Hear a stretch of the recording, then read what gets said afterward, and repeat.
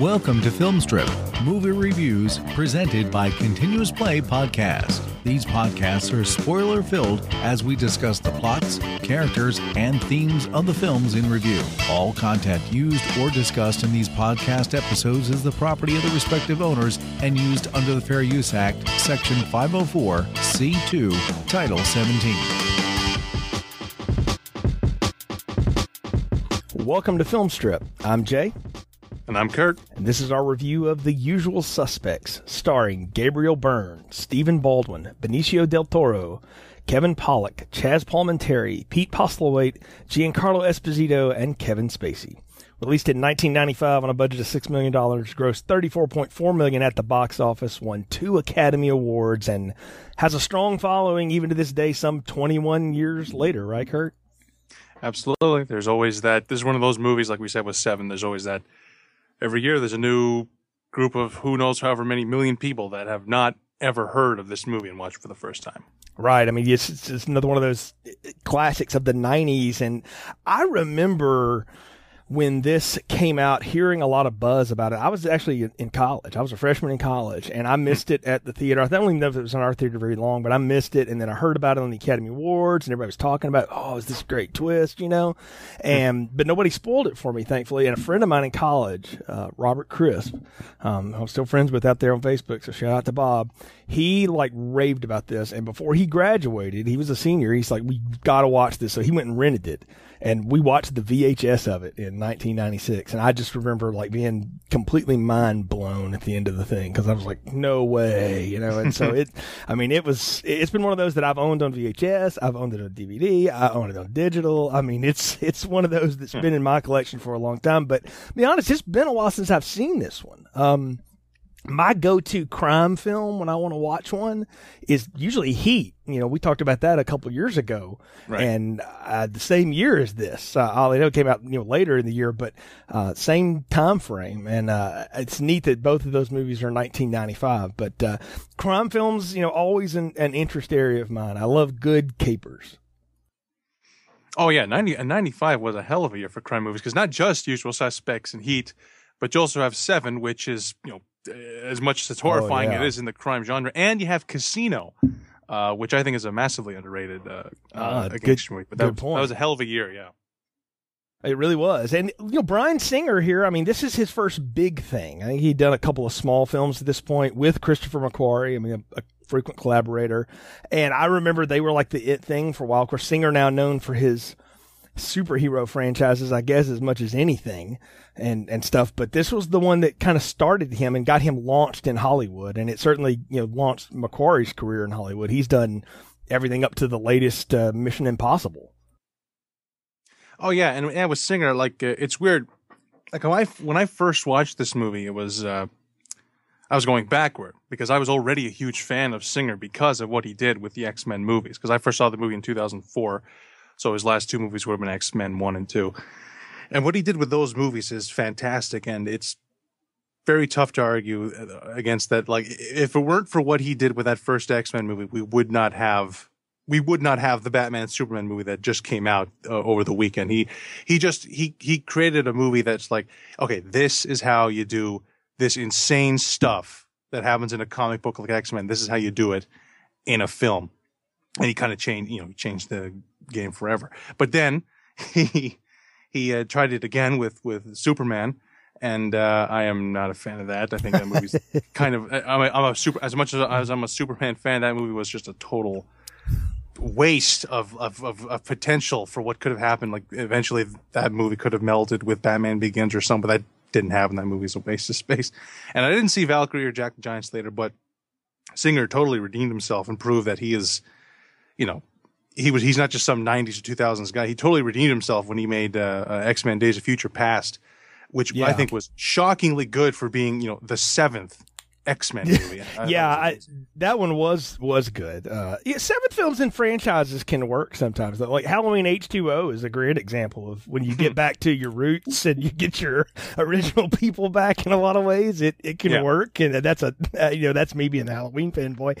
I will remind listeners who've listened to the show long enough. Brian and I did the Superman retrospective back when Man of Steel came out, and we had problems with Superman Returns. Mostly the Lois Lane story was like we were done with that, but it was all right. I'm not one of those people that hates that movie just outright. I thought there was something there, but it needed another editor. Like there needed to be somebody else going, Brian, you really ought to cut this. Like this doesn't really fit and this doesn't really work. Like it doesn't work altogether. It's medium popcornish, but it's okay. That's the thing about Singer. Like sometimes, like he rarely misses big. Like I've seen him, like Apt Pupil's a piece of garbage, but he rarely misses big. He just kind of misses sometimes, and you sort of get frustrated because you see the potential of what it could have been, but then when he hits it out of the park like this and Days of Future Past and X2 may be the best comic book movie made, for pound when it's all said and done, if you take out the Nolanverse stuff,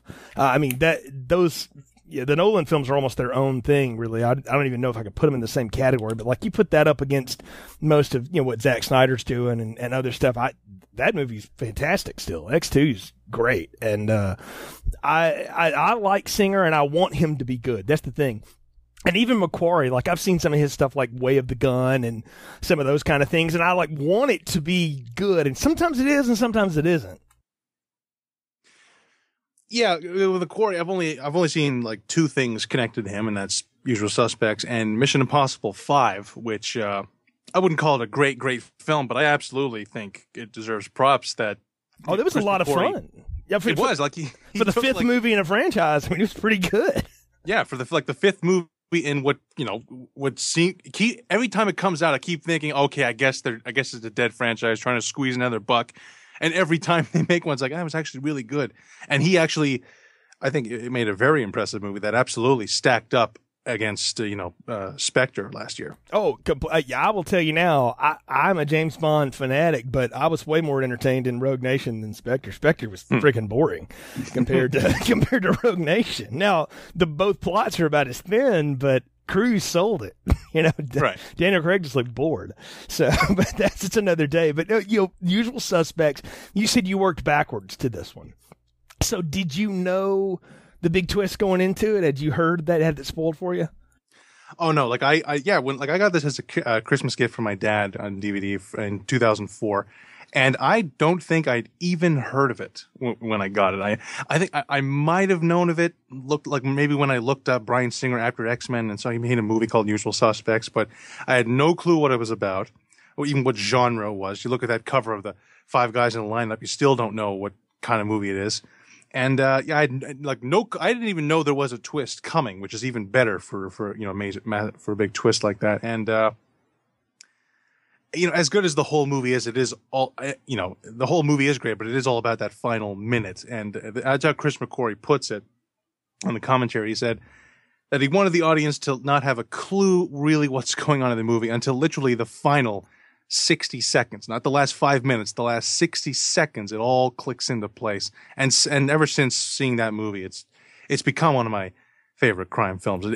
What's great about it is that it doesn't fit into a box like other crime films. Nothing wrong with that, but it's like, it's not a heist movie. It's not a mafia movie or a drug movie. It's very much its own thing. And in that way, in my mind, it makes me think of Pulp Fiction. How, you can't just say, oh yeah, it's a gangster movie. It's very much its own original thing. It totally is. And I think that's why it works so well, is that there's not a lot like it. It's a neo-noir film is what I like to call it. I mean, it certainly fits in that category, and I think that's fair to call it that. And I like it because of that. I think that it gives it a different flavor. Like noir films had gone through like the sleazy period of the late 80s and early 90s, like Black Widow and Basic Instinct and, Jagged Edge and Jade and all that. Jade was a little bit after that, but it was more mid-90s. But yeah, that kind of thing. Like it had done that. The Joe Esterhaus side of things, I guess you want to say it. And they had come out of that, and now this was the rise of independent film. Right, so these were small films with studios trying not to lose a lot and get big return, and this was one of those. This is another one of those things that they found it, and it became this massive, critical hit, and it was a huge hit at the box office. I mean, the numbers don't sound that impressive, but that doesn't even include like the DVD and VHS sales and rentals. Like this was one of the top grossing home video buys for several years, and they totally made their money on this one. And I know they had to pay a lot to get some of the people to be in it that they got in it or whatever, but good on them, because it was worth paying, because they got some of the best performances out of some of these performers I think that ever happened, which is pretty amazing. I also think it's great too that every time we do one of these films, I find out your dad has incredible taste in movies. Oh yeah, he we're gonna have to have him on the show sometime or something, man. Like everything he brings you, I'm like, gosh, this is like. Kirk's dad's awesome. So I had that same kind of thing with my dad. Like he introduced me to so many things, and it's funny to think about, but that's a lot of times my story too. It's like, well, my dad saw this. And I remember showing this to my dad though, and he was like, wait a minute, what? Like that was his exact reaction at the end of it. And, but my mother got it. Like she was like, you don't get it? They're like, I've known that for, like, she figured it out early. Like she was one of those that loved to figure things out. So I like a good caper where you don't know the answers. I think that's neat. And I will say this too, if you own the disc or anything, people, if you can get a hold of it, it's one of the better like director writer commentaries I've ever had on a disc. Like it's really good, the stuff that they tell you. They don't sound bored at all with it.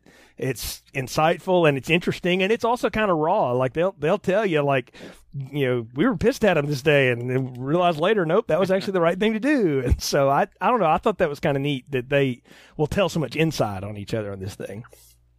Oh yeah, it's great talking about how they came up with this idea, how like even like one of the more definitive, more iconic names in cinema history, Keyser Söze, was not the original name of the character. Like he talks about that, talks about how how tough it is to string an audience along like this until that last 60 seconds, and it is a great commentary. That's really fun. And I think the way we're going to get into this, I do think a lot of the people listening to this will have seen this movie. They know this movie. So we need to do a plot summary, but I want to do this one a little different. I don't know about reviewing this one and like talking through it like we normally do. I think it's better to talk about all of our characters in depth. And I kind of want to introduce you to like doing this the way that Brian and I used to do the Art of Slaying podcast, where we didn't just talk through the episode so much as we talked about what everybody did in it. And then we can figure it out from there. Cause I do have questions about it. I mean, this is a good movie. I'll go ahead and tease that right now, but it's not perfect. Like there's always parts of this I watch and I'm like, oh, wait a minute, what? And so I'm curious to hear what you have to say about that. But why don't you give us a plot summary real quick and just kind of lay the land out there on the usual suspects. Oh yeah, and for God's sakes, like if for whatever reason you're listening to this and you haven't seen it, stop listening right now. So yeah, spoiler alert. Go. We're going to recommend it. Mm-hmm. So. A massive explosion rips through a ship in San Pedro, California harbor, leaving 27 men dead, with 2 survivors, one a crippled small-time crook and the other a horribly burned man. And $91 million worth of cocaine believed to be on board is mysteriously missing. Customs agent Dave Kuyan talks with the crippled, verbal Kent to get to the bottom of what happened at the harbor. Kent weaves a tale of about 5 small-time hoods from New York were brought together as suspects in a carjacking and form an alliance to rip off some jewels. The 5 are later approached by a man claiming to be a representative of a mysterious crime boss, Keyser Söze. Unknowingly, all five have stolen from Söze, and he demands repayment. One of them refuses and is later killed, so the remaining 4 go out west to pull a bigger heist involving $91 million worth of drugs. However, all this proves to be a ruse, as the men are all killed by Söze, along with a witness hiding on that boat. And in the final twist, we learn that Verbal Kent is not crippled at all. He's simply faking that persona because he is Keyser Söze. And he slips away from Agent Kuyan just before he could be captured, leaving us all to wonder how much of what we just watched even happened. Yeah, that's the big question I have is, and we'll get to it here, is how much of this is even taking place, or how much of it is just Kaiser Soze screwing around with the customs agent before he has to leave. But we'll get there. There's a lot to get into here. I guess the logical place to start is with the suspects, right? Like these 5 characters. And we talked about ensemble cast before, and we mentioned 1995 seemed to be the year of the ensemble movie. I mean, there's just so many good ones to think about. Heat and Seven, you can in some way could call an ensemble. This really just a Pitt and Morgan Freeman though. But I mean, you've got stuff like Tombstone came out like the year before, right around there. That's a great ensemble pick. Casino is a fantastic ensemble movie. So all these things, and I think it hinges on the fact that if you don't get these 5 guys right, none of the rest of this is going to work, right? Yeah. Like that's what we know. And I think the one to start with is probably the Dean Keaton character, Gabriel Byrne here. He was the guy they wanted for sure to do this. Like they were all about, we got to have Gabriel Byrne do this because they were enamored with him after Miller's Crossing and some other stuff that he had been doing. Oh yeah. Gabriel Byrne, he's one of those way underrated actors in that same way of Michael Keaton, in the way, like, keep thinking, man, why don't people just use him more? And of course, Gabriel Byrne, I guess he's gotten more work lately. You've got that show In Treatment, which I haven't seen, but apparently is really great. And yeah, he's really good in this movie as a sort of a leading man, because as you point out, it is an ensemble movie. There isn't necessarily one character that's like, well, that's the main guy, because it's kind of a split between, you got Keaton, you got Kuyan, and you got Kent. Didn't think of that till just now. And yeah, he is fantastic, and it is a good character. No, and I love him in this because the thing is he has to play this character. I love the Keaton stories. He used to be a cop, but he was a dirty cop for various reasons. I mean, he shot people, murdered suspects. He was also like a thief. He was ripping people off, and he had a warehouse, and all kinds of stuff. See, this double life, and he's known to be, the way Dave Kuyan describes him, is he's just the most sinister, heartless bastard in the world, right? And the thing is when you see Byrne, he doesn't play it like over the top for it. He's just so calculating. Like, I almost think like Gabriel Byrne could have been a good young Hannibal Lecter. Like he has that kind of cool confidence. I mean, I think the scene that may typify it the best for me, there's really 2 of them, but the one that I always think about is the one where he is, hold on a second. There's 3 scenes that really get it for me. One is right after the first bust when his girlfriend, the lawyer, gets him out, and he's standing on the steps, and she's trying to like tell him it's okay, or I'm gonna take care of it. We'll screw these people over. I'm a lawyer, blah blah blah. And then she's even like telling him, I love you or whatever, and he's just like, these freaking people have ruined me tonight. Like, he's just so cold, right? And then when they're out in California and they're dealing with that fence, and he's like, hey, I need to let you know that guy that that I know too. It's too bad he got shivved. Yeah, I shivved him. Better you hear it from me than somebody else. And then in the end, when they ultimately decide to do the Kaiser Soze job, when he's on the beach burying Finster, and he's all Benicio del Toro's character, and he's all like, I'm not doing this for any of you. I'm doing this for me. And he's just so pissed off, Like, he's just got this quiet anger to him. And he's like, he's always on the verge of just exploding, but we never see him get out of control. That's the thing about him that I really like. Yeah, and yeah, it really is a great character. I think he's almost like I think he's as much of a mystery as Kaiser Soze is in a way, because every 5 minutes we keep learning something big, or horrible about his past. First time we see him, he's in some, he's trying to get a restaurant going. And then like 10 minutes later, we find out this is a guy who killed 3 people while he was in prison. And then he's a corrupt cop and a thief on the side. But it's tough not to sympathize with him, because you get the sense that he is kind of done with crime, like whatever horrible shit he did in the past. He is ready to move on. The movie starts, just wants to make a restaurant, have a normal life.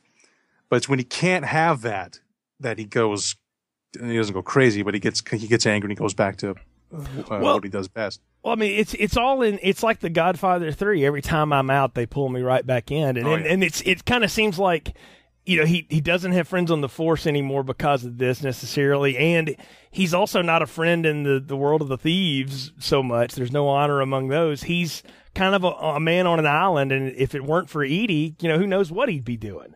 And that's the only thing that's really kind of keeping him remotely straight. at all. And it doesn't take a lot. Like they talk about, it took a day of nagging to get him on board. It really didn't take a lot to get him to go back to crime. Like at some point he's just like, okay, yeah, because that's what I'll go do now. And I don't know, I thought that was cool. I mean, I like the fact that as much as he wants to get out of this, he can't get out of it. Yeah, it's kind of an Unforgiven story of the guy who, who very much wants a normal life, but he, and as much as he kind of doesn't want to do it, it's dangerous. He doesn't want to risk everything. On another level, there's a part of him he does enjoy it, even if he doesn't show, because he wouldn't do it if he doesn't really want to do it and want that money. Right, and I mean, Dave Coulion is convinced he's Kaiser Soze up until the last 60 seconds of the movie. Right, like or if there is a Kaiser Soze, it's Dean Keaton, or he's using that as the guise of all of this. That's the way he plays it, and I love that bit when he's just running off all that stuff, like who could be the the kind of person that could wrangle the wills of men and all that. Chaz Palminteri is just great in that role. And one thing that's got to be said now too: one of the reasons that last 60 seconds work, and it's where a lot of these montages work, is because John Ottman is a hell of an editor. Composer, he's hit or miss, but as an editor, that dude gets it. And he knows how to flip between, it was like flip book scenes. It was amazing, the editing job he did on this film. And in a lot of ways, that's strictly because he helped tell that story as much as anything. And I thought that it was great. But I love how we're led to believe that Dean Keaton is this, force of nature that just can't be stopped necessarily. I mean, he builds him up to be like the most ruthless serial killer of all time. If you talk about him, it's wild. Oh yeah. The relationship between Coulion and Keaton that we don't really see, that totally is why Coulion won't let go of this idea that Keaton is Kaiser Soze. No, he won't let it go. And I'll ask you this now. Again, now you know the twist, so you can't say much else about it. But when you didn't know, I bought it. Like I thought, yeah, he's got to be Kaiser Soze. Like I really thought that was the way this was going to go, and that's not at all how it goes. Yeah, that's twofold. One is the way Coulion is telling it. Because Coulion is he's a great detective and interrogator and everything. We kind of we do want to believe him because he is he's a good guy. And on another level, the movie is doing such a great job of convincing me that he's Kaiser Soze with the montage and the certain flashbacks that they shows you how easy it is to trick and to make an audience think whatever you want just by showing them.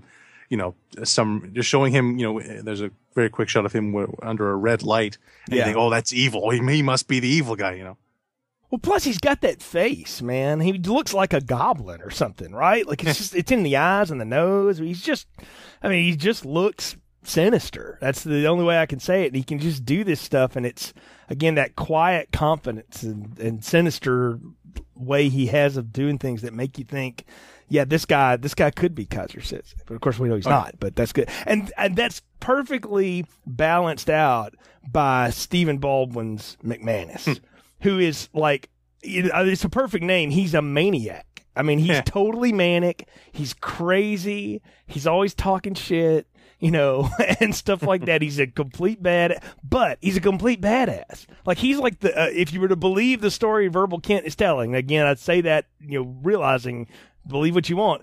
This guy's like the greatest shot in the world. Like he never misses. He kills 2 guys with 2 different guns standing in 2 spots. He guns down 8 people from a roof. McManus he's crazy, but he's awesome.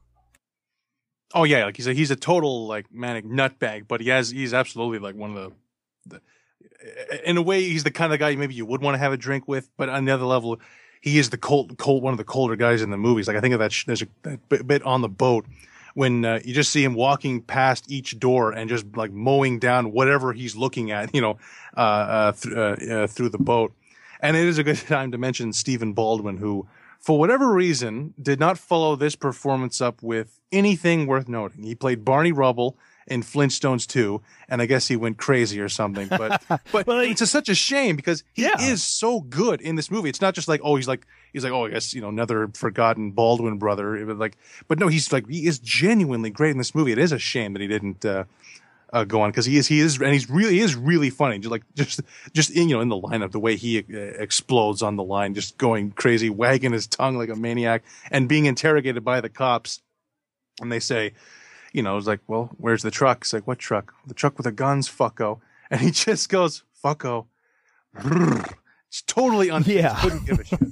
Oh no, he couldn't care less, and that's what makes him funny. Is he's so good at that? I think he is definitely part of the humor here, and I like that though that they've given us a character like that that's a total opposite, but he's also just as large and in charge as Dean Keaton. And he doesn't take shit off of him at all. He's just like, whatever, like he doesn't care if this guy's, real or whatever, if he's got all this reputation and all this stuff. He is his own guy. He's got his buddy Finster there, which we'll get to in a minute, but he's his own dude. And again, for all the trash he talks, right, and stuff, he is completely delivering on all of it. If you're to believe the way things go down the way that they do. McManus was crazy, but he was really good on the job. And I mean you could tell he was great. Oh yeah, like when he tells Redfoot, you pull any more shit, I'm going to kill you. Certain other characters, you think, yeah, he's just talking. But the things we've seen, McManus do up to this point, like when he says he's going to kill you, he's probably going to kill you. I mean, yeah, look, they have Kobayashi cornered there at one point, and he's like, I'm going to be the guy that gets you. I just want you to know that. And he's ready to blow him away. And it's like, again, I look at that, and I'm like, well, again, did that even happen? But even if it didn't, that's freaking badass. I mean, it's like, it's also sadistic. I mean, he realized that he's crazy and stuff, but that he's just so hardcore. I dug him. And they pair him up with a Finster, good old Benicio del Toro here, who is one of the strangest actors in the world. I mean, he really is. He just kind of does his thing. And, man, I get a kick out of the fact that he came up with this weird accent and weird way of talking for Finster to just kind of make it to give it its own little piece. Because, I mean, his role is kind of small, if you think about it. He's not in the movie very long before he gets offed. And you never really see what he's good at other than just saying weird stuff and everybody going, what? What'd you just say? Oh, yeah. Yeah, Benicio del Toro he really seriously is one of the best actors alive. He's one of those great character actor, total chameleon. And some of his best performances are some of the best performances, like the one he won the Oscar for in Traffic, where he played it compared to, like you look at him in Usual Suspects, where he was very big and outlandish. Traffic, it's one of the most low key, one of the best examples of acting by not acting, whatever that phrase is, like by not doing a lot. And then 21 Grams and Sicario from last year, which I can't believe he wasn't up for an Oscar for. Have you seen The Hunted with Tommy Lee Jones and him in it? That's kind of a B picture, but they both totally deliver in that, and he's fantastic in it. But again, it's a subtle thing. This is like a big role, like he's playing big, which is sort of different because when I think of Benicio del Toro, I think about the subtle kind of performances that he gives. This one is just off the friggin' rails, man. I mean, it's crazy. Yeah. And you wonder like how he and McManus like can even function because they're both just insane. It's kind of a Han and Chewie thing where apparently the only guy who can understand him is McManus. And apparently the character of Fencer was meant to be they keep saying Harry Dean Stanton, like just an older guy to be paired up with like Mr. Blue in Reservoir Dogs, I guess. And Del Toro, his idea was to make it so that you can't understand what he's saying and you can't tell where he's from. And on the commentary, McQuarrie says that he's going for he's going for like a combination of a Puerto Rican guy, a black guy, a Jewish guy, and a Chinese guy all at the same time. And what you it reminded me that. of, oh yeah, and what it reminded me of a little bit was of Edward James Olmos in Blade Runner, where you can't understand him, and yet somehow it doesn't matter. Like it still gets across what he is saying, and it's safe to say that nobody would play Fencer like Benicio del Toro wouldn't. It's truly a unique performance in the history of film. Like there's no one else has tried to copy this because how the hell could you? Yeah, there's no way to, and I would argue, one of the more quotable guys too, even though you can't halfway understand what he's saying most of the time. But it's like the hooker with dysentery, he'll flip you for real, And like I just love that. Like I have friends that like will quote that, all the time, and it's a crack to me because it's hilarious. He gets some of the best lines, and he's again he's not in the movie very long, and you don't really know what his specialty is. That's the thing is like everybody else seems to have like a thing that they do, like McManus is the shooter, and we'll learn, Hockney, Kevin Pollak is the weapons guy and the explosives guy, and then Verbals, talks too much apparently, and Gabriel Byrne's on top of everything, But what the heck does Finster do other than just back up McManus? I guess that is his job. He's Chewie. I think it's a good way to call it out. Yeah, he's. And also makes you he almost might fall into that thing of what is real in Verbal Kint's story, whether it even exists or not. Because that also occurred to me. This is the thing with the whole movie is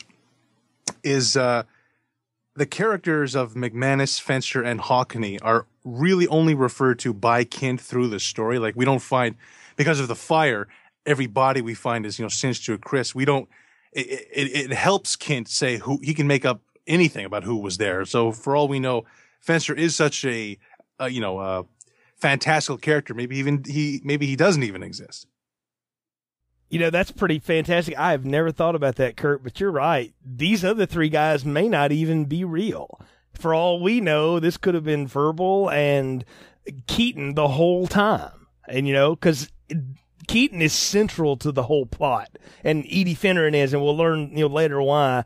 But with the whole Guatemalan and all that stuff, they're all connected to that. But you don't need the other three guys. I mean, you do, because you have to have a lot of guys maybe to pull this job off, and that's why I kind of think maybe McManus at least exists, and maybe how you're right. Yeah. Finster isn't even there in the end, and so maybe he didn't exist. We don't know. But for the purposes of the story, when they say that Fenster got killed, that sent them after Kobayashi. It just like Keaton. I mean, Kint Verbal. He makes it work. For a story. Like he created a guy that will be killed to make them want to go after Kobayashi. Right, which again, you gotta wonder, did that even ever happen? We can talk about at the end, I guess, what may happen, what didn't. I'm going to keep saying that, but sure. I do think that the Finster character is really fun. Real or not, he's fantastic and funny, and for again a small role does a lot with it. So let's go to Todd Hockney next, though, played by Kevin Pollak. I'll say this: it's hard for comedic actors to sometimes play other things than just being comics, like Paul Reiser can do it. I always think about like the way he played the character in Aliens. Nobody ever remembers that about him. And, he's probably glad too, because that guy was such a douchebag. But yeah. I mean, really, like he was so good at that. I was like, I totally buy this guy's like a sleazy business guy completely. I mean, he embodied that totally. And I love the fact that they got Kevin Pollak, who's one of the funniest side comedians you can get in films, to play this totally didn't give an F about anybody or anything, weapons and explosives expert who, I mean, he actually rips off the truck that they get lined up for, never sweats a bullet at all, doesn't even care. When that's revealed later, he's like, what am I going to say? And it's so fun. I love him. He's one of my favorite parts of this entire film.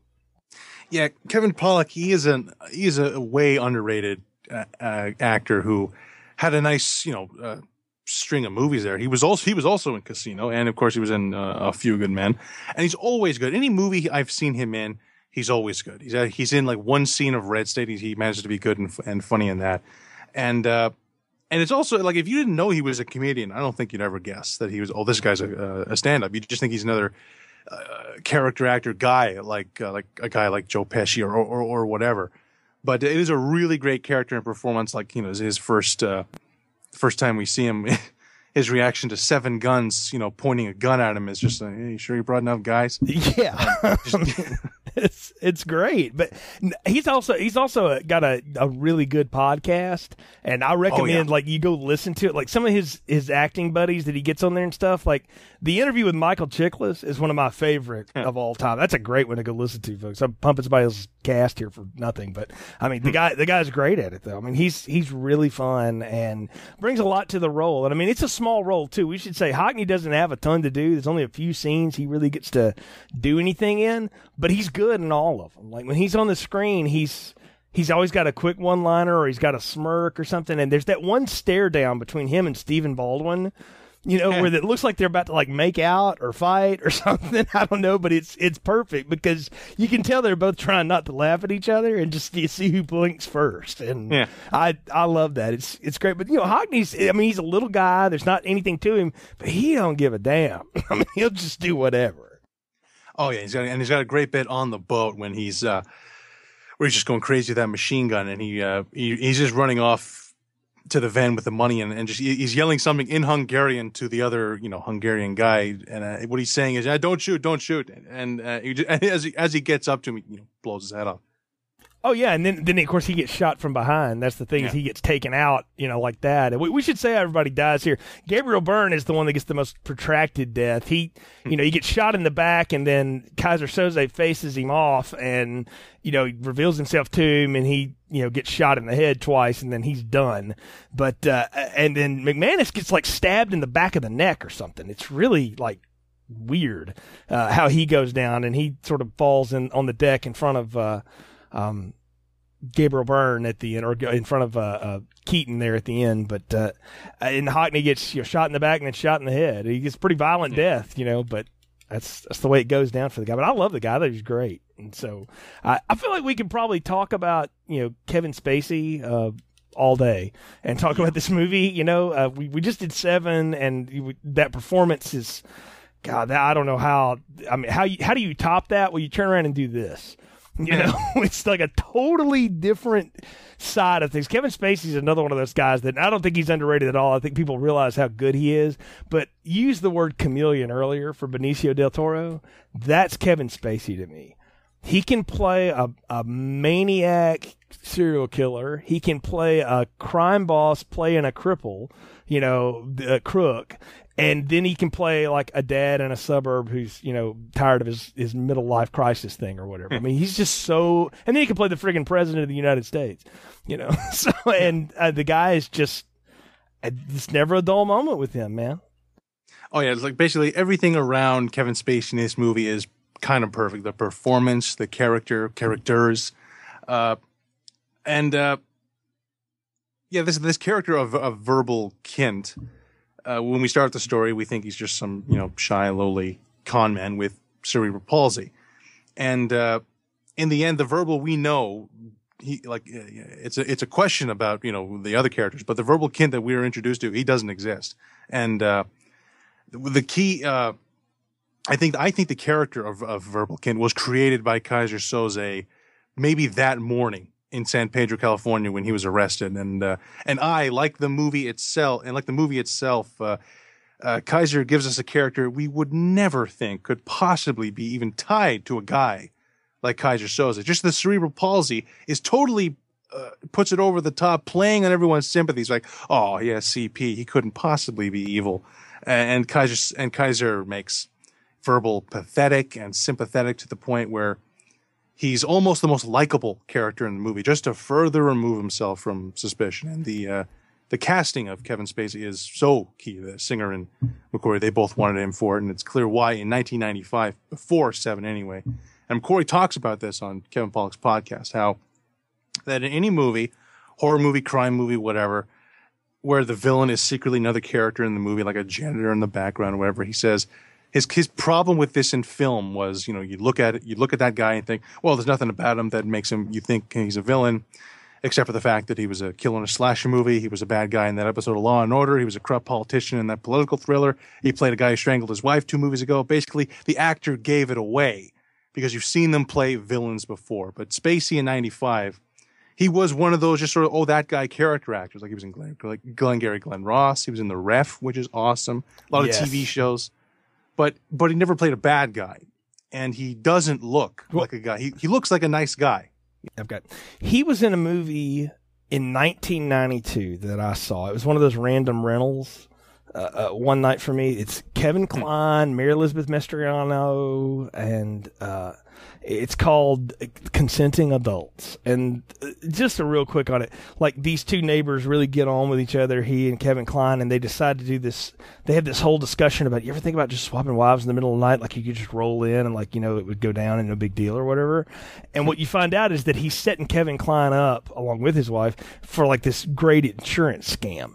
So he's a total bad guy in that. But the movie, like, nobody friggin' saw it. You know, it made $20 million. It was one of those sleazy thrillers of the 90s that just sort of slid under the table and nobody cares about it. But I dare anyone who likes Kevin Spacey, and they haven't seen that, go back and see that movie and watch, and you can see the germs of all the bad guys he could play, because he did it in that with a really crappy script and a really cheesy movie. He made that thing completely work, and he's great in it. He's the only good thing in it. Kevin Kline is totally wrong in that movie, but he's good in it. It's fun, and he's so good at being bad. That's the thing. He's just so good at being bad, and it makes you really appreciate him. But he's the kind of guy that pulls this off so well. You just blew my mind a little bit ago, though, because I had not thought about this as many times I've watched this movie, that Verbal Kint,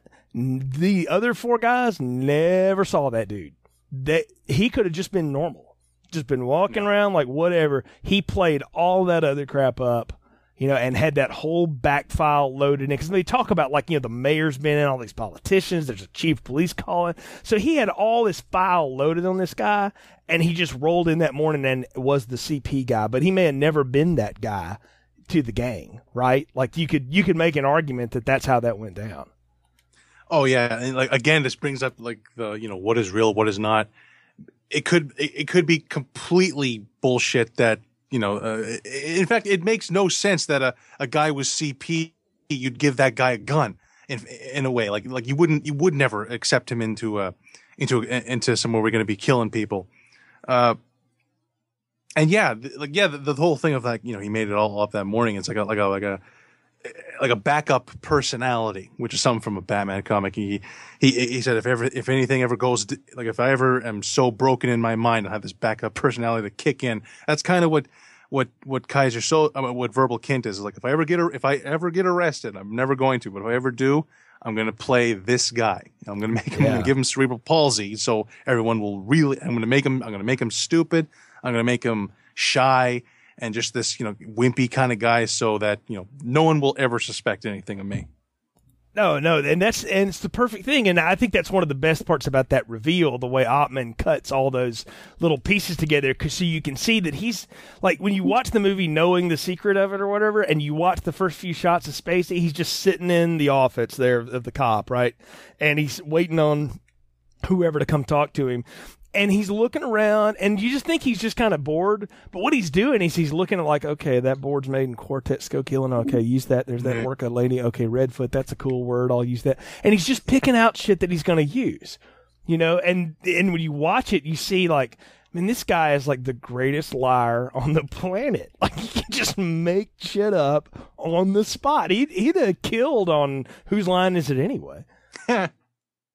Oh, yeah, he really is you know, a genius, like the Kaiser Soze, Verbal Kint, whoever is a genius. How, like, there's one, like, he is one of just, like, there's the whole Kaiser Soze thing with the crime and the empire, but this idea of fooling like, he's in the cop station. Like, if they ever did catch on, they just got to put handcuffs on him and the game's over. But he manages to convince him to the point where they literally let him walk out the front door, and, like, that is, like, the best, you know, heist anyone ever pulled. It's the fun. Well, I mean, he even says the line, right? You know, the greatest trick the devil ever pulled was convincing the world he didn't exist, and then, you know, he's gone. And he talks about Kaiser Soze's history is that way, but he's pretty much telling them, I know how to disappear, and I'm going to totally disappear. And he even says it at the end, is like, yeah, I'm sure after, you know, Soze gets rid of me, you'll never hear from him again. So he's basically telling them, like, I'm gone. You guys are never going to hear from me again. I've taken out all of my enemies in one day. He's done the Michael Corleone at the end of The Godfather, the first one. He's taken out, settle up all family business today, baby. So, I mean, it's on, and I love that, though. I love that he's that confident in all of it. But you're right. The thing is the one gamble he takes, and my wife and I were talking about this, watching it, is like, he has no idea that other Hungarian is alive and awake because they tell him he's in a coma.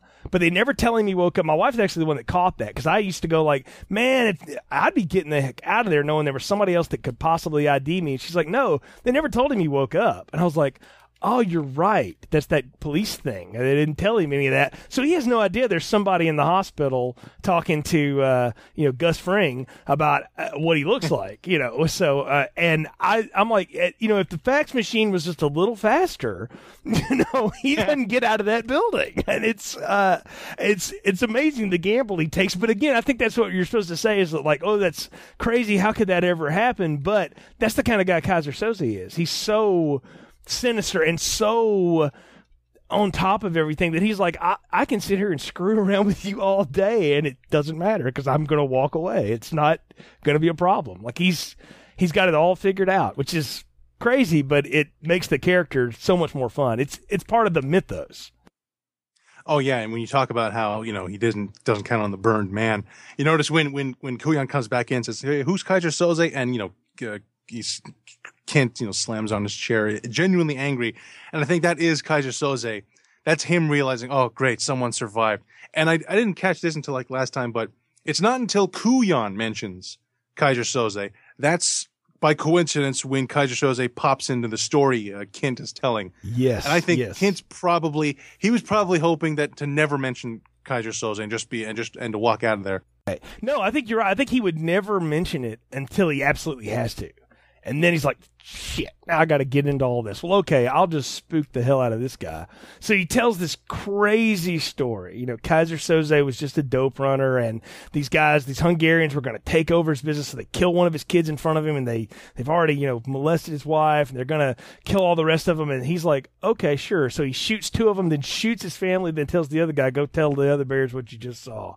And then takes them out like Unforgiven style. Like, I'm going to kill the guy and all of his friends and burn his damn house down, and the guy they got to play like Söze in that moment, he looks like he could front a metal band from, Germany or something. He's like in one of those things. I don't know who that is, but it's some guy. I think it's a random guy they had, but I love that too, because you're looking at it and what you realize knowing the secret of it and how it's going to go is that he's telling this story about this, this mythical crime boss to this, cop basically to try to build him up larger than life. When in reality, he's 5'6" and he's nobody you would even think about. He's just nothing. But to look at him, you don't get fear. So he builds this image up that he's just this, unstoppable force of nature or something. He's like Michael Myers or something.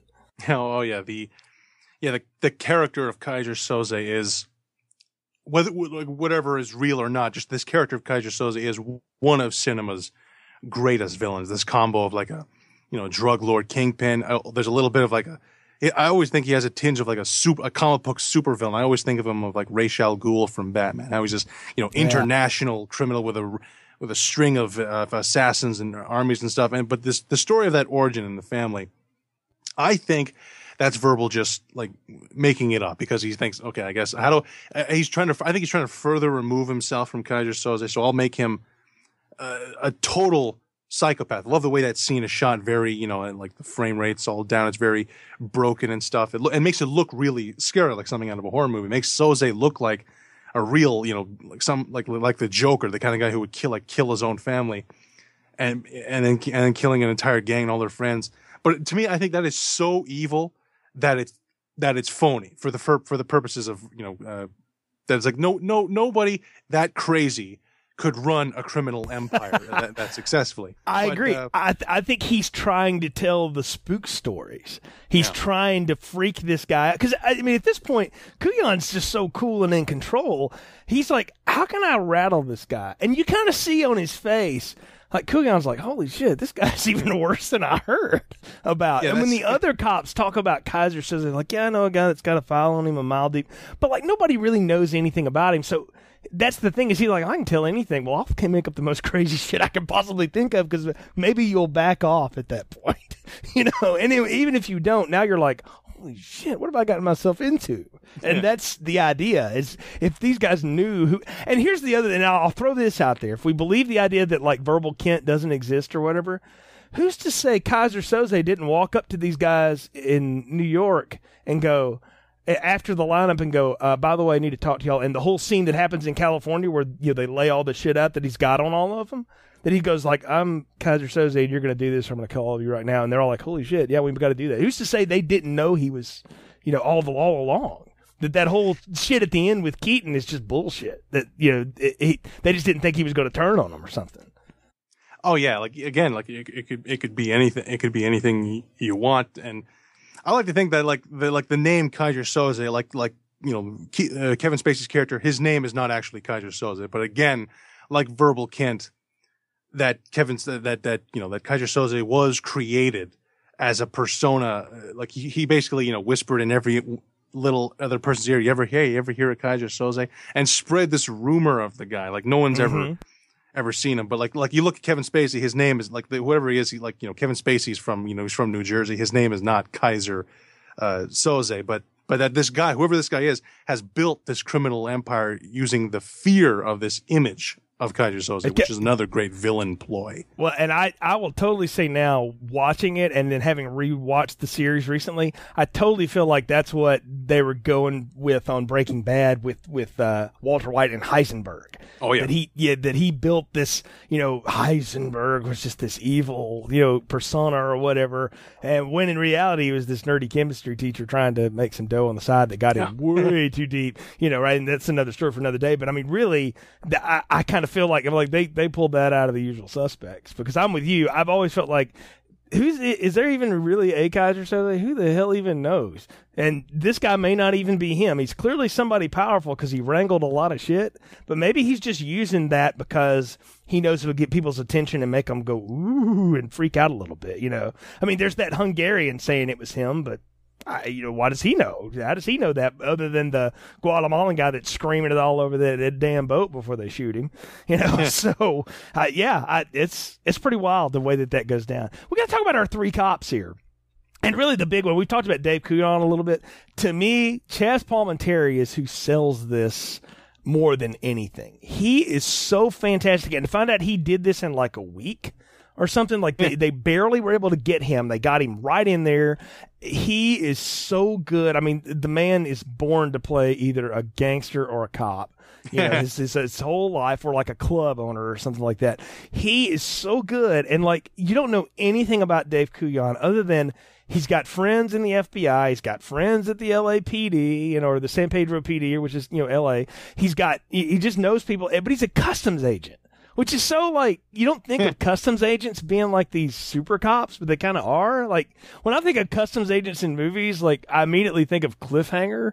I don't know if you've ever seen that Stallone thing, but there's like a customs agent in that. And I'm like, Stallone's a customs agent in that, or a treasury agent. And I'm like, I don't think of those guys being like, John McClane or anything. And I love that he wears the same clothes the whole time. He doesn't do anything real different. But he's so in charge. I mean, he has the most dialogue in the movie next to Spacey, and he's telling the story as much as anyone else. He is, yeah. It's a great performance by Chaz Palminteri. He's one of those actors, like, since this movie, he never got another big, juicy role. Like, he was in Analyze This, and maybe a couple movies here and there, but, like, he's one of those guys, I think he's, like, buddies with De Niro, and it's a shame he never really did something this good again, but he's a superb actor. Like, if you haven't seen it, everyone needs to go see Bullets Over Broadway, because he has it's a relatively small part of the movie, but he totally steals that entire movie. There's a point in the movie where he exits the film, and I never realized how little I cared about the other characters than when Chaz Palminteri exited the movie. But that's a whole other thing. He's a fantastic actor. He's great in The Bronx Tale. I think he does a lot of Broadway. I think he does a lot of stage stuff. I think that's his favorite medium or whatever. He is so good. He's so fun, and he's perfect in this role. Like, I like Dave Coulion. Sometimes the cops in these heist films, like, you get to where unless it's like Heat and they're like part of the story or whatever, you get to where like you don't like them necessarily, or you don't want to root for them, even though you really should morally, but you don't want to. Like, I have nothing against Kujan. I mean, he's kind of tough and he's kind of rough on poor old Verbal Kint here, but he's going to get to the bottom of it. And the one thing is for sure, like, his white whale is Dean Keaton. Like, he has wanted to nail that guy forever, and he just he's always just missing him. I mean, when he tells all that stuff about what Keaton supposedly did in prison and all that, he's like, of course, I can't prove any of this to you, but also I can't prove to you that he was on that boat the other night either, and all that stuff. And I love him. I think the fact that he's in one set the whole time and he makes it work is fantastic, and a lot of it is in how Singer directs it and in how it's edited too. But I'll give McQuarrie a real push here. The best dialogue in the movie is Kujan's. He gets the best stuff to me. I love watching him work and work through chunks of exposition and stuff and making it so interesting. Like, I could listen to this guy read the phone book and it would be interesting. I mean, I think he's just that cool.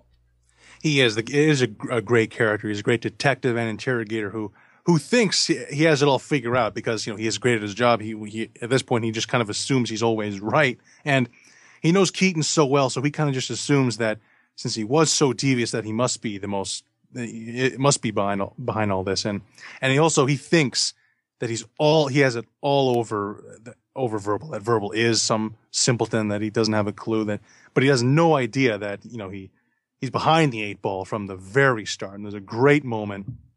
One of my favorite, Kaiser Soze moments in the movie is when, at one point he steps behind Verbal. And so, Kujan can't see his face. And he's talking about this theory, how, I bet Keaton's still out there and he's pulling your strings and how you're an idiot. And you look on Verbal's face and he's holding in I didn't read it until the second time I saw it, but he's totally holding in a laugh of like, oh man, I got this guy wrapped around my finger. This is so awesome. He's loving that he's got Kujan so far removed from the truth. Oh, look, he realizes then, holy shit, he's buying all of this.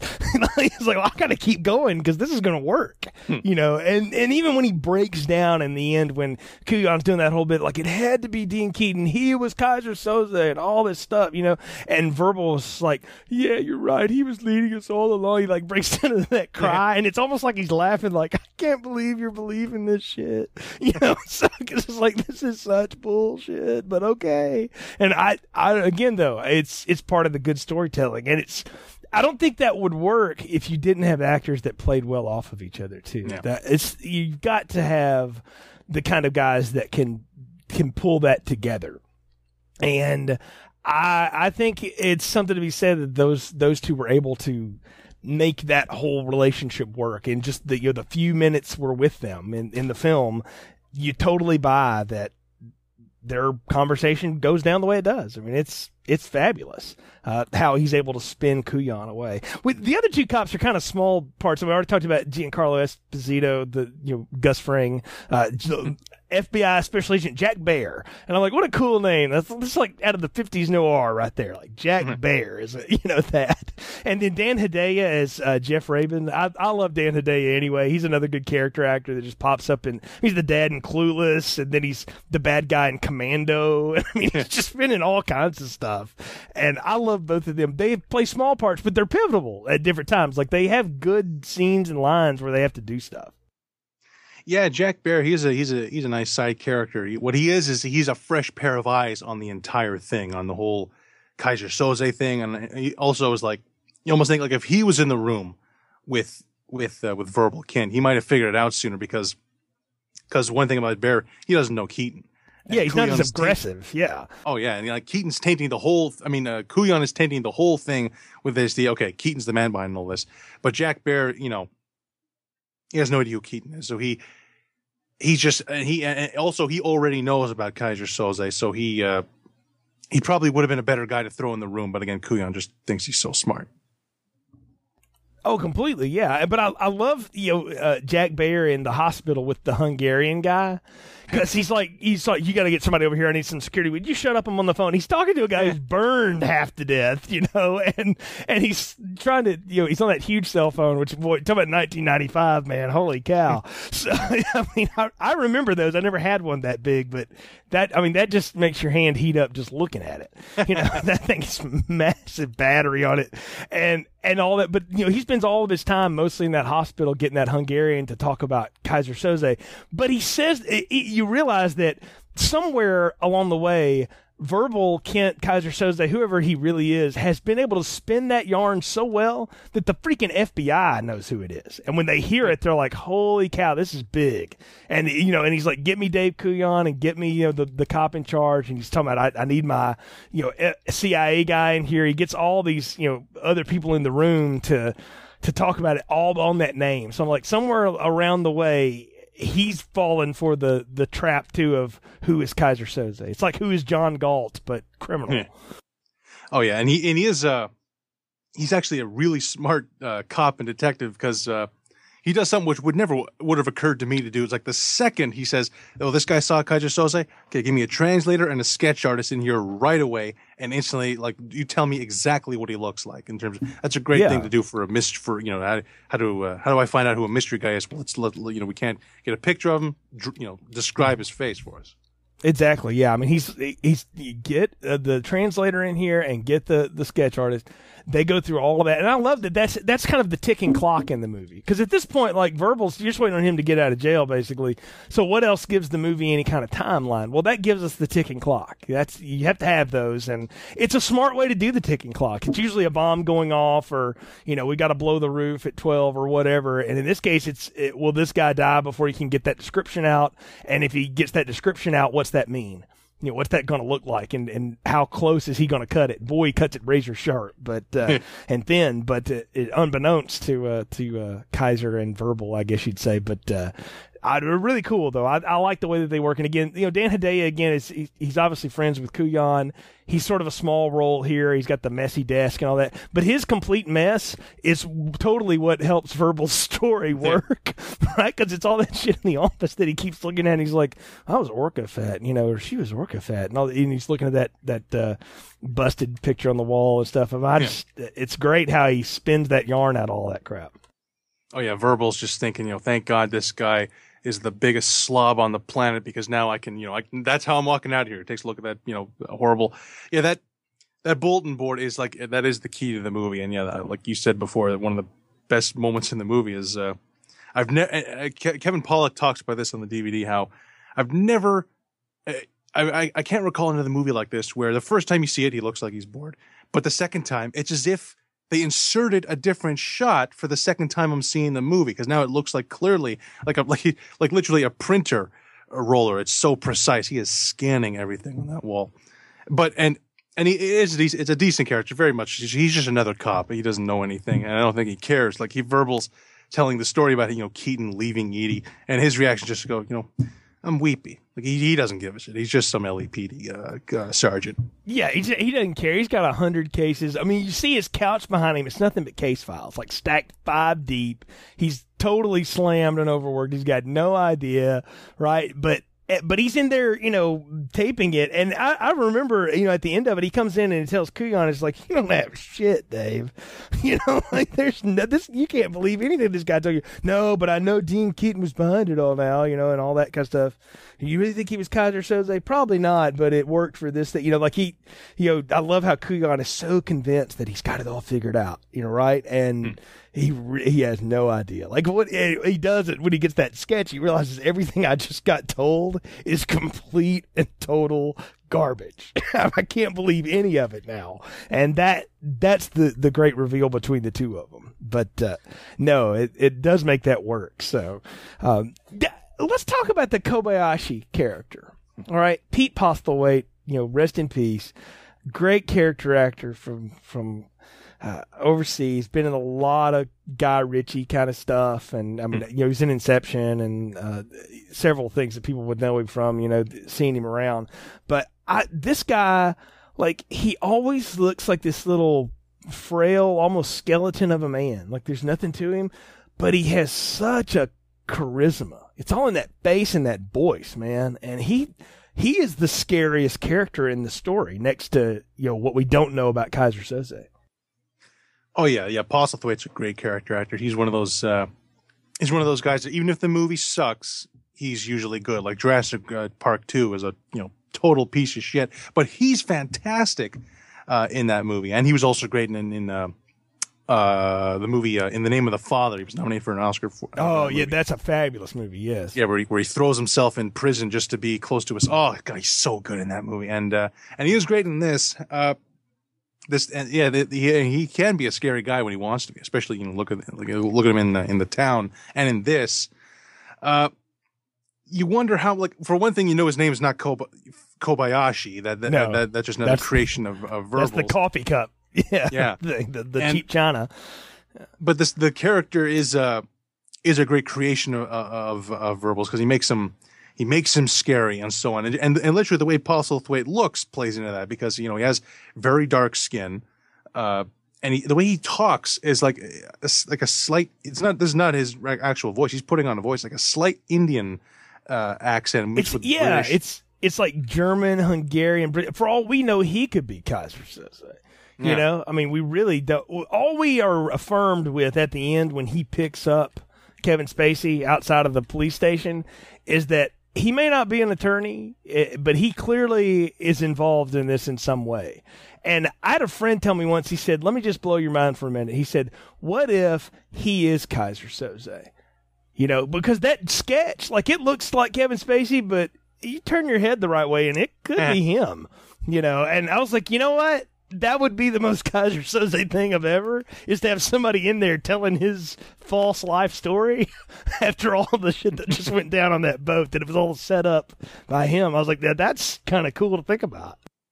Oh yeah, like when the reveal happens and you think maybe it was all bullshit, but when you see Postlethwaite with Spacey in that car, it's like his name's not Kobayashi, but whoever he is in league with Kaiser Soze, and for all we know, like maybe it's a pair. It's the two of them working together. They are Kaiser Soze, and they're just this two-man team that have built this entire criminal empire. I mean, yeah, that's the thing that they keep impressing, is that why would Soze try to lure all these guys to this boat just to do a hit, or whatever? Because it's under the guise of that they're going to get to rip off $91 million in cash and the drugs, and it's to take out the Hungarians that Kevin Spacey spins that yarn about that Soze's been at war with. So maybe that's real. That they've actually been at war, and that the drug war together, and that this is his way to kind of knock them out of the game once and for all, and kill a guy that knows who he is, and take out some other guys that he's going to need to use for some jobs to set it all up. I mean, it's a lot of stuff, but it's mainly all a big hit to take out. He needs the gang to take out the Hungarian mob, and he needs to get on the boat to take out the Guatemalan, and then he can kill those guys at his will, because they all owe him in some way or another. I mean, who's to say though again that they're not working together on it? Because again, you see some of those long shots of Soze, like that could be Kevin Spacey in a hat and stuff, or it could be Pete Postlethwaite.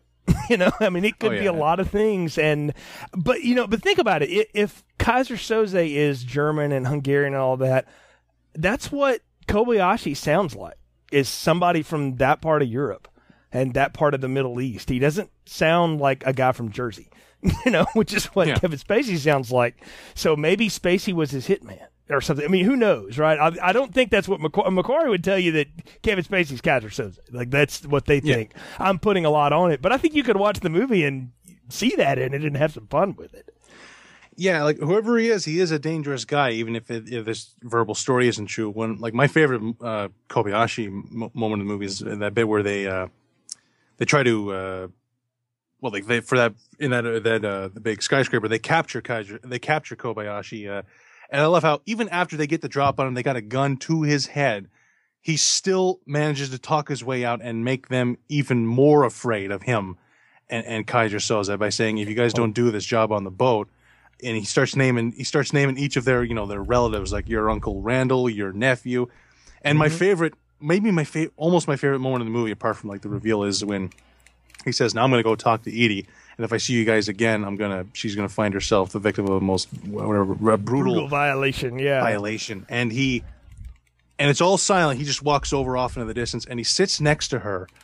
And while she's going through her papers, he looks back at the guys, makes eye contact with Keaton, and then he takes a look at Edie like he's checking her out, and then looks back at the guys as if to say, just try me. And it's a such a cold, great villain moment, great bit of music sting on that, how it's like, we really don't want to mess with this guy.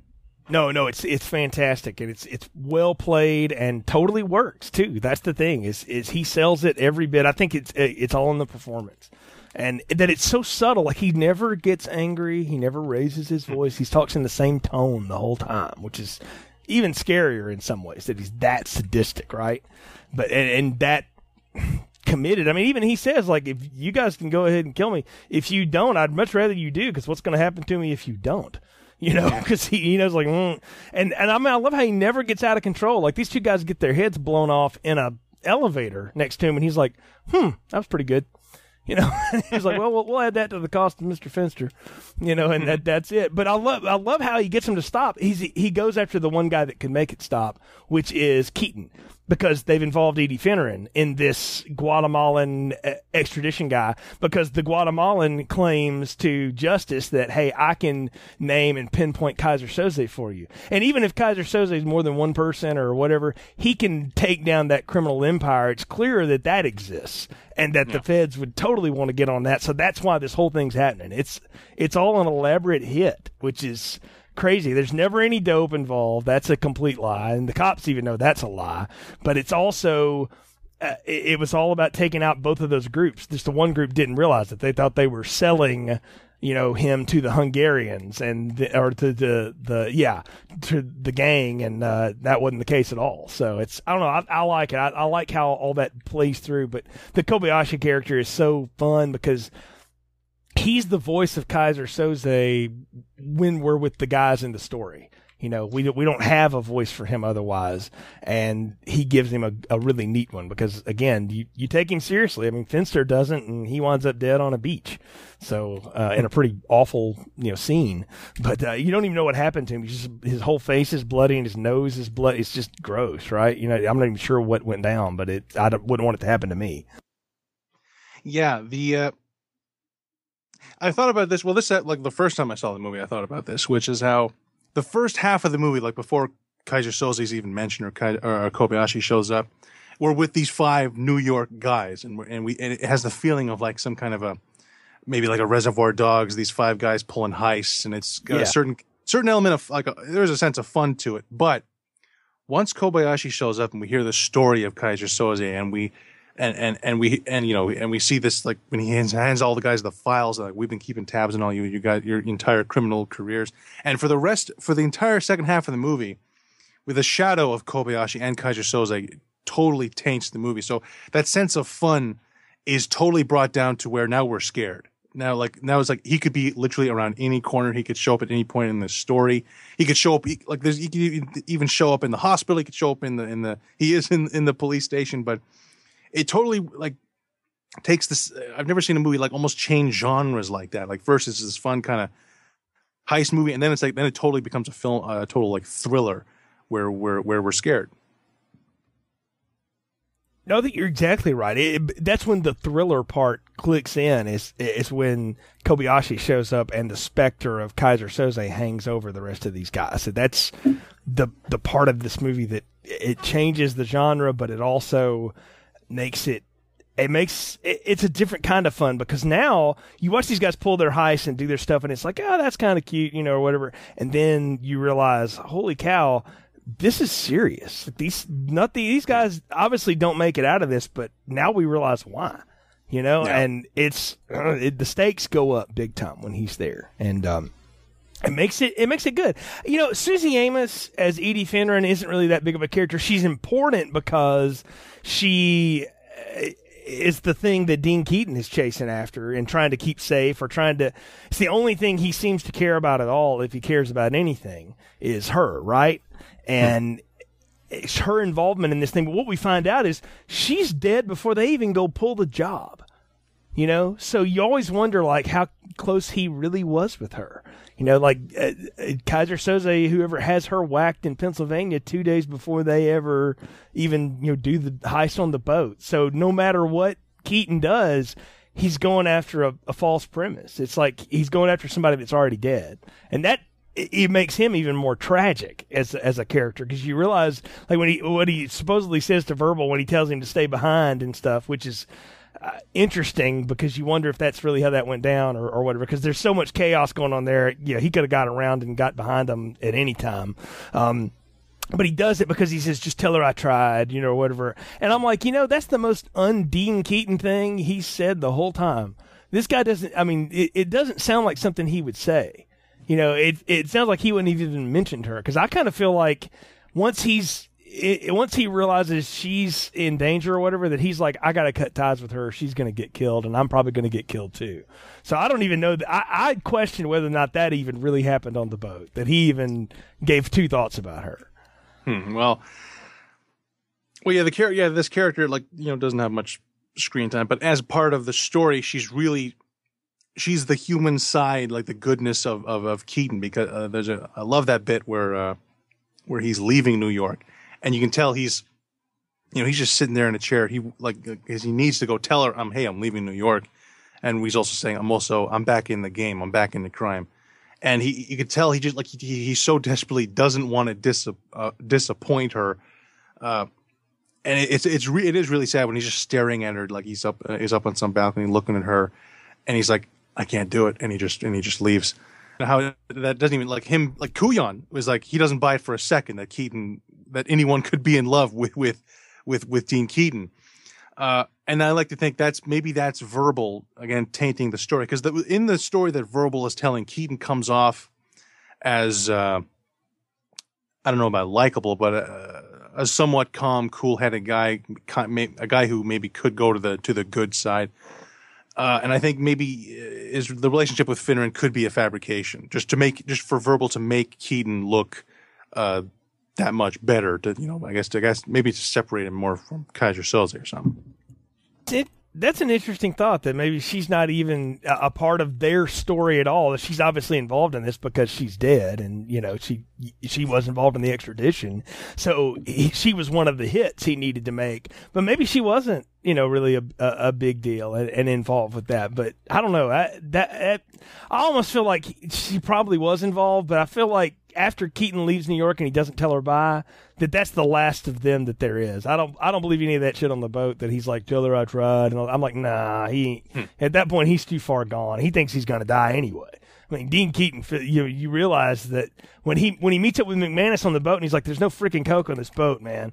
And they're like, well, we got to get the hell out of here because we just killed like 40 guys. So we got to go. And Keaton's like standing there like, what the hell am I going to do now?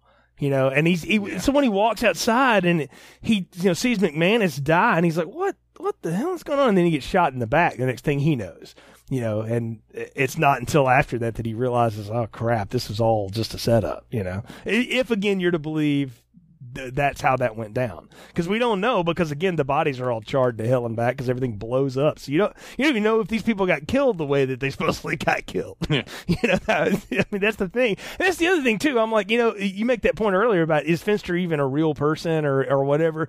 They never mention anything about finding a body on the beach, and I think it's Hockney that even says, hey man, in like a day they're gonna smell him, they're gonna find him.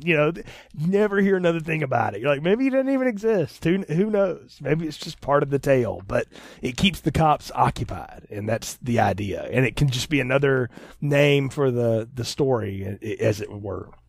I don't know. I think that's fantastic to think about. Oh yeah, and you talk about Keaton, the opening of the movie with him him being killed by Kaiser Soze. I like to think this is after everything we've seen.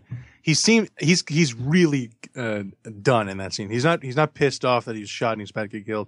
There's almost a sense of like relief. He doesn't even have a frown on his face. He's just like, it's like, what time is it? And it's 12. Okay, yeah, go for it. Like, I think he's okay dying. He's like, the bullshit is now over. Yeah, I've always found that curious, why he wants to know what time it is. I'm like, what the hell does that matter?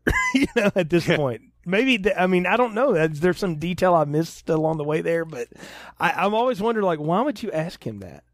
Like what's the significance of that? Is that supposed to be like they're supposed to be done by midnight, or they turn into a pumpkin, or what the? I don't understand what the deal was there. I've often wondered, like, why does he want to know what time it is? So I don't know. I just found that to be odd. Yeah, I don't know. That's just like a nice. It's nice. That's like some kind of They're just trying to make him, like he wants to know what time it was when he died. We didn't. It is a weird bit of moment. I know. Is that going to matter? Somewhere along the way, I guess so.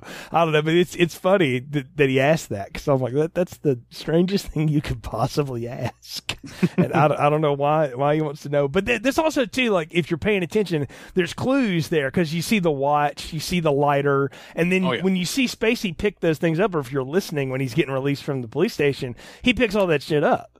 And you're like, wait a minute, isn't that what Kaiser Soze had on him when he shot Keaton? If you're paying attention, there's that little moment, 12 seconds before they reveal it to you, by the way. So it's not like they give you anything big, or you could have caught that earlier. But I don't know, I thought it was good. I do remember asking my mom, who says she figured this out before it ended, how did you know that?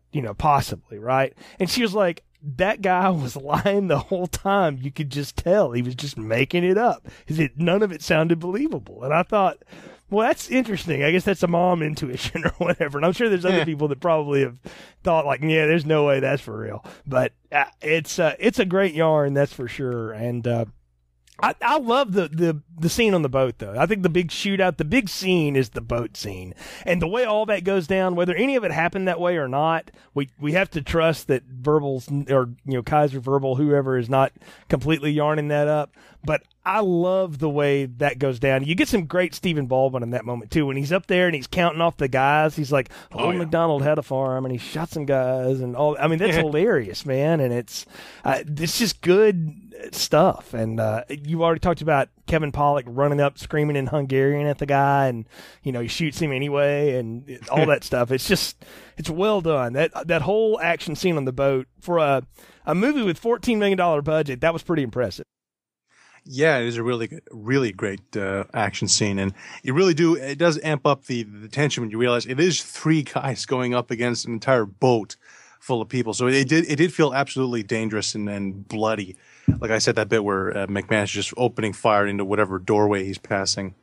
Yeah, and one of the coolest things about that is how within the story that Kaiser Soze, like almost like he materializes on the boat, how the whatever the informant's name is, how the guard knocks up. You see the guard all of a sudden is dead with like a bullet hole in his head, and he falls down dead, and we just see a shadow cast over the informant, and he doesn't say Kaiser Soze, but he's clearly talking to him. He's like, I told him nothing, I swear. And you just cut to the outside of the boat and you hear two shots, and yeah, like that.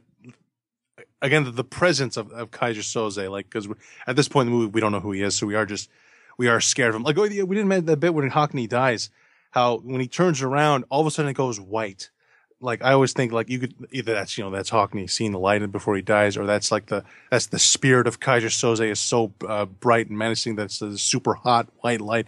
Whatever it is, they really just make him a spiritual thing there, Kaiser. Yes, it's the inside of the Marcellus Wallace's briefcase. I mean, it's that kind of thing is what I felt like. I was like, that's what Kaiser Soze carries around, so, and with him. But yeah, I've always interpreted that as the reveal of, like, that's, if we're to believe the story and take it for face value for what it is, then that's him going, holy cow, that's you?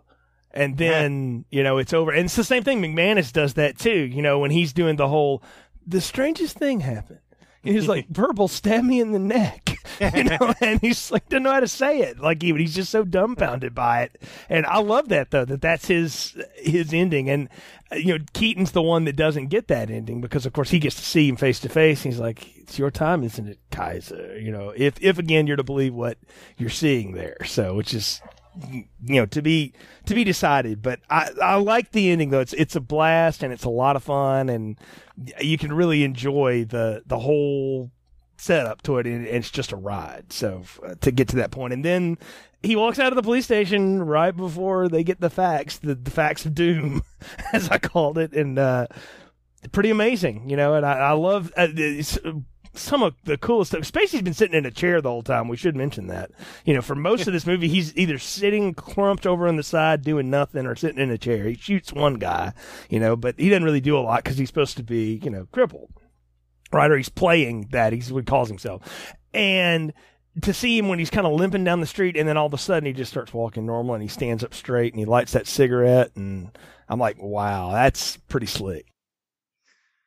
Oh yeah, I mean, we're talking about the finale, like whatever it is, the last 3 or 4 minutes of the movie is some of the best 3 or 4 minutes in film history. As good as the rest of the movie is, as great as the movie is, the last 4 minutes is 4,000 out of 10. How when Kuyan's building, he starts building the case that Keaton is Keyser Söze, and the movie makes it look like it is a reveal, like Keaton was Keyser Söze, and like as an audience, you're being shown proof that he is, and it kind of does make sense up to this point.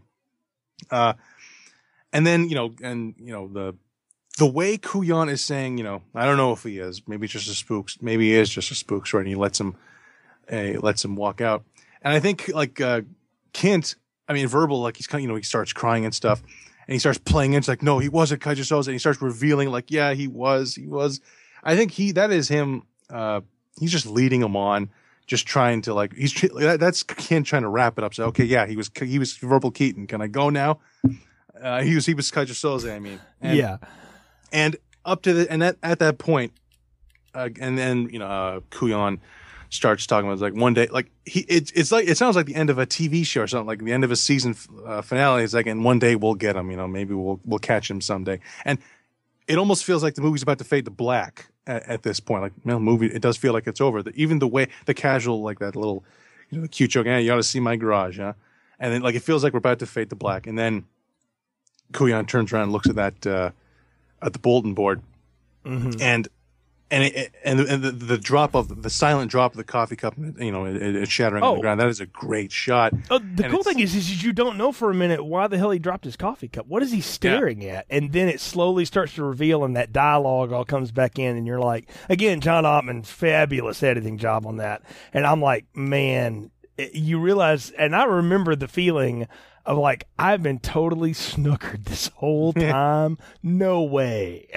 And then I was like, wow, that's pretty fantastic. I mean, it's one of the best twist reveals ever. I mean, M. Night Shyamalan, eat your heart out, baby. I mean, not even close to anything that unforeseen that I'd ever been a part of before. Yeah, and to me, and like when we keep shouting, and the great editing and sound editing, cutting all the footage, like his name was Redfoot, blah blah blah. Guy, some bricks marlin, some guy holding a picture of him holding a marlin. But the real big one was like when you see that Kobayashi wasn't even real. He just happened to be whatever the manufacturer was that produced that particular coffee cup, and it just really tells you. Then it really felt like, oh man, so. I didn't think he was Keyser Söze, but it was like that was all a lie. Well, why would he lie? What does this mean? Like, why would he make all that up? What does this mean? And then, when we cut to him walking down the street, and the limping, that is one, like that might be like a top 10 shot for me. Like the limping feet starts straightening out, and you find out even the cerebral palsy was a lie. And his hand, I like to think like the way he straightens his hand and reaches for the cigarette and light it, it almost felt like his posture was different, as though like all of a sudden he was like 10 times stronger, or like he was suddenly a cooler guy all of a sudden. He's like, he totally not this guy verbal Kent. I mean, car pulls up, and we see Kobayashi or whatever his name is driving it. The great bit where Spacey is holding the cigarette with his good hand, like he does in the story, almost like he's joking with Kobayashi to say, "Hey, cerebral palsy, right?" Yeah. And they just have this. They have this like Kobayashi has this quick looks like, "Yeah, I get it. Man, they're stupid, aren't they?" Yeah, I mean, it's just like, and then you get that great line again, like, and poof, he was gone, and then that great music again. It's some of Ottman's best music.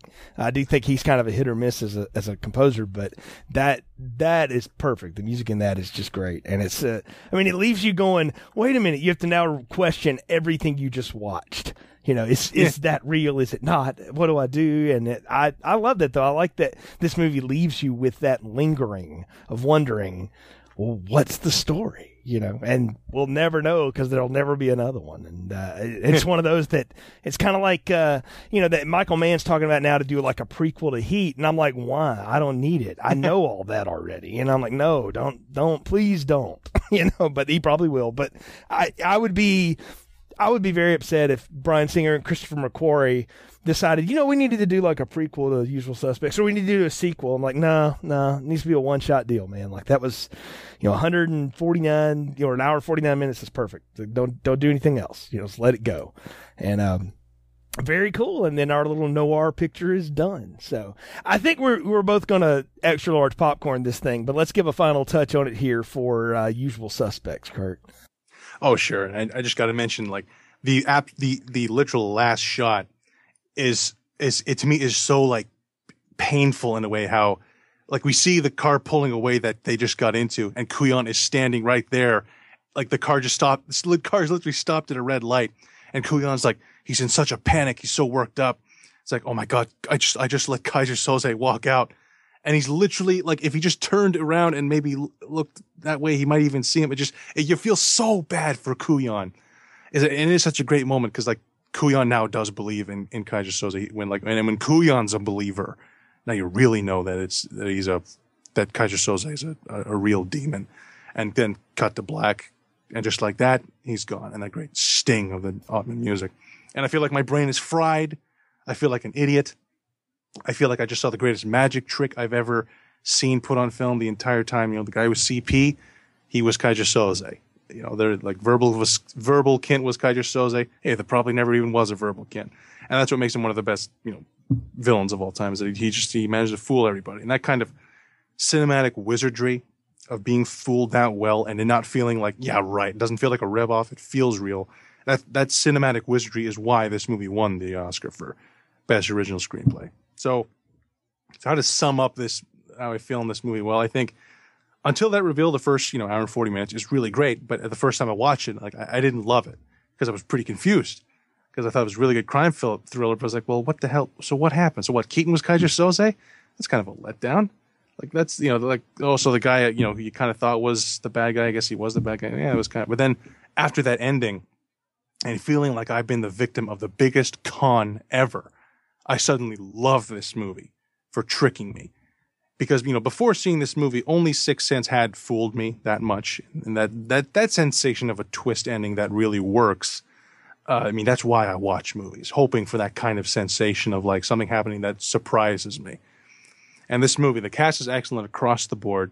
The screenplay is as good as good gets. That John Ottman's score is so, I think, beautiful. It's one of the best scores in a crime film, like that. The very opening of the movie, over the credits, of the black water, just the building up of that theme. I can't find a CD of it, but it's such a great piece of music. But it's this story, the twists and turns in the story leading us to that reveal. It makes this movie a film noir work of art. I think this movie is going to live a very long life. It already has. It's tough to think that movie. It feels so like fresh and like hip and like, it hasn't aged a day, and yet it was like 21 years ago now. And I think it is going to live a long life. Like we said with Seven, any great movie, there's always a generation that hasn't seen it yet, and they will see it and they will recommend it to everyone they know, and the cycle will go on like that. The Usual Suspects really is one of the best films ever made. It has to be said. And of course, it gets an extra large popcorn from me. I can't sum it up any better than that. I echo every bit of that with you. And except for the first time I saw it, I was like blown away and like, I must see this again, and I think I did watch it again with Rob. And it's one of those, and I'll ask you this though, the thing about twist movies is once you know it, you can't unknow that, right? So is it worth it to go back to it? And for this one, I say absolutely. Because you sit there and watch it and see if you can try to figure it out. There's that run through it. And then sometimes you can just watch it and just say, let me just see if I can figure out how much of this is real and how much of it's not, or what I think is real or what I think is not. I played that game kind of this time, and we've done that a lot on the show. And I think that's a fun way to watch it. Or sometimes you can just watch it and just be re-engrossed into it. Go like I did. And it had been a couple of years since I'd seen it before watching it for this podcast. And I was like, I'd forgotten about that scene. Oh, I forgot about that. And there's all kinds of just neat little subtle details. It's the best movies that every time you watch them, you get something new out of them. You're not necessarily getting new information. You're just discovering more because, like a good book, it just reveals itself more and more to you. And you put it best. It's a work of art. It really is. I think it's the best thing Singer's ever done. And it's hard to follow that ever. And X2 is a great film, and he's done some really good stuff since. But I think it's the best thing McQuarrie's ever done too. Because how the heck can you ever top that? I mean, I don't know how you would. I'd spend the rest of my time playing the greatest hit that was, too. Because and you see that now, and it's loaded with just such good character actors and so much fun. It's a good one. And again, if you're new to this, like if you haven't seen it before, maybe watched it before this or watched it and we've told you to, cool. Introduce it to somebody that hasn't seen it before. And to watch the look on their face, that's half the fun to me sometimes, is to get people to watch it that hadn't seen it. And they're like, no way. They do the same thing I did. Or they're like, no, I totally thought it was this guy and stuff. So yeah, Extra Large Popcorn, one of the best movies of the 90s for sure. And a great crime film too, just a fun thriller to watch and something you can really enjoy. So I give it a big hearty extra large popcorn as well. Until next time, I'm Jay. Thank you for listening. Thank you for listening to Filmstrip. You can find more episodes on our website, continuousplaypodcast.com/movies. Please leave us a positive review on iTunes and link up with us on Facebook. The Filmstrip theme music is produced and performed by Frozen Lake 121.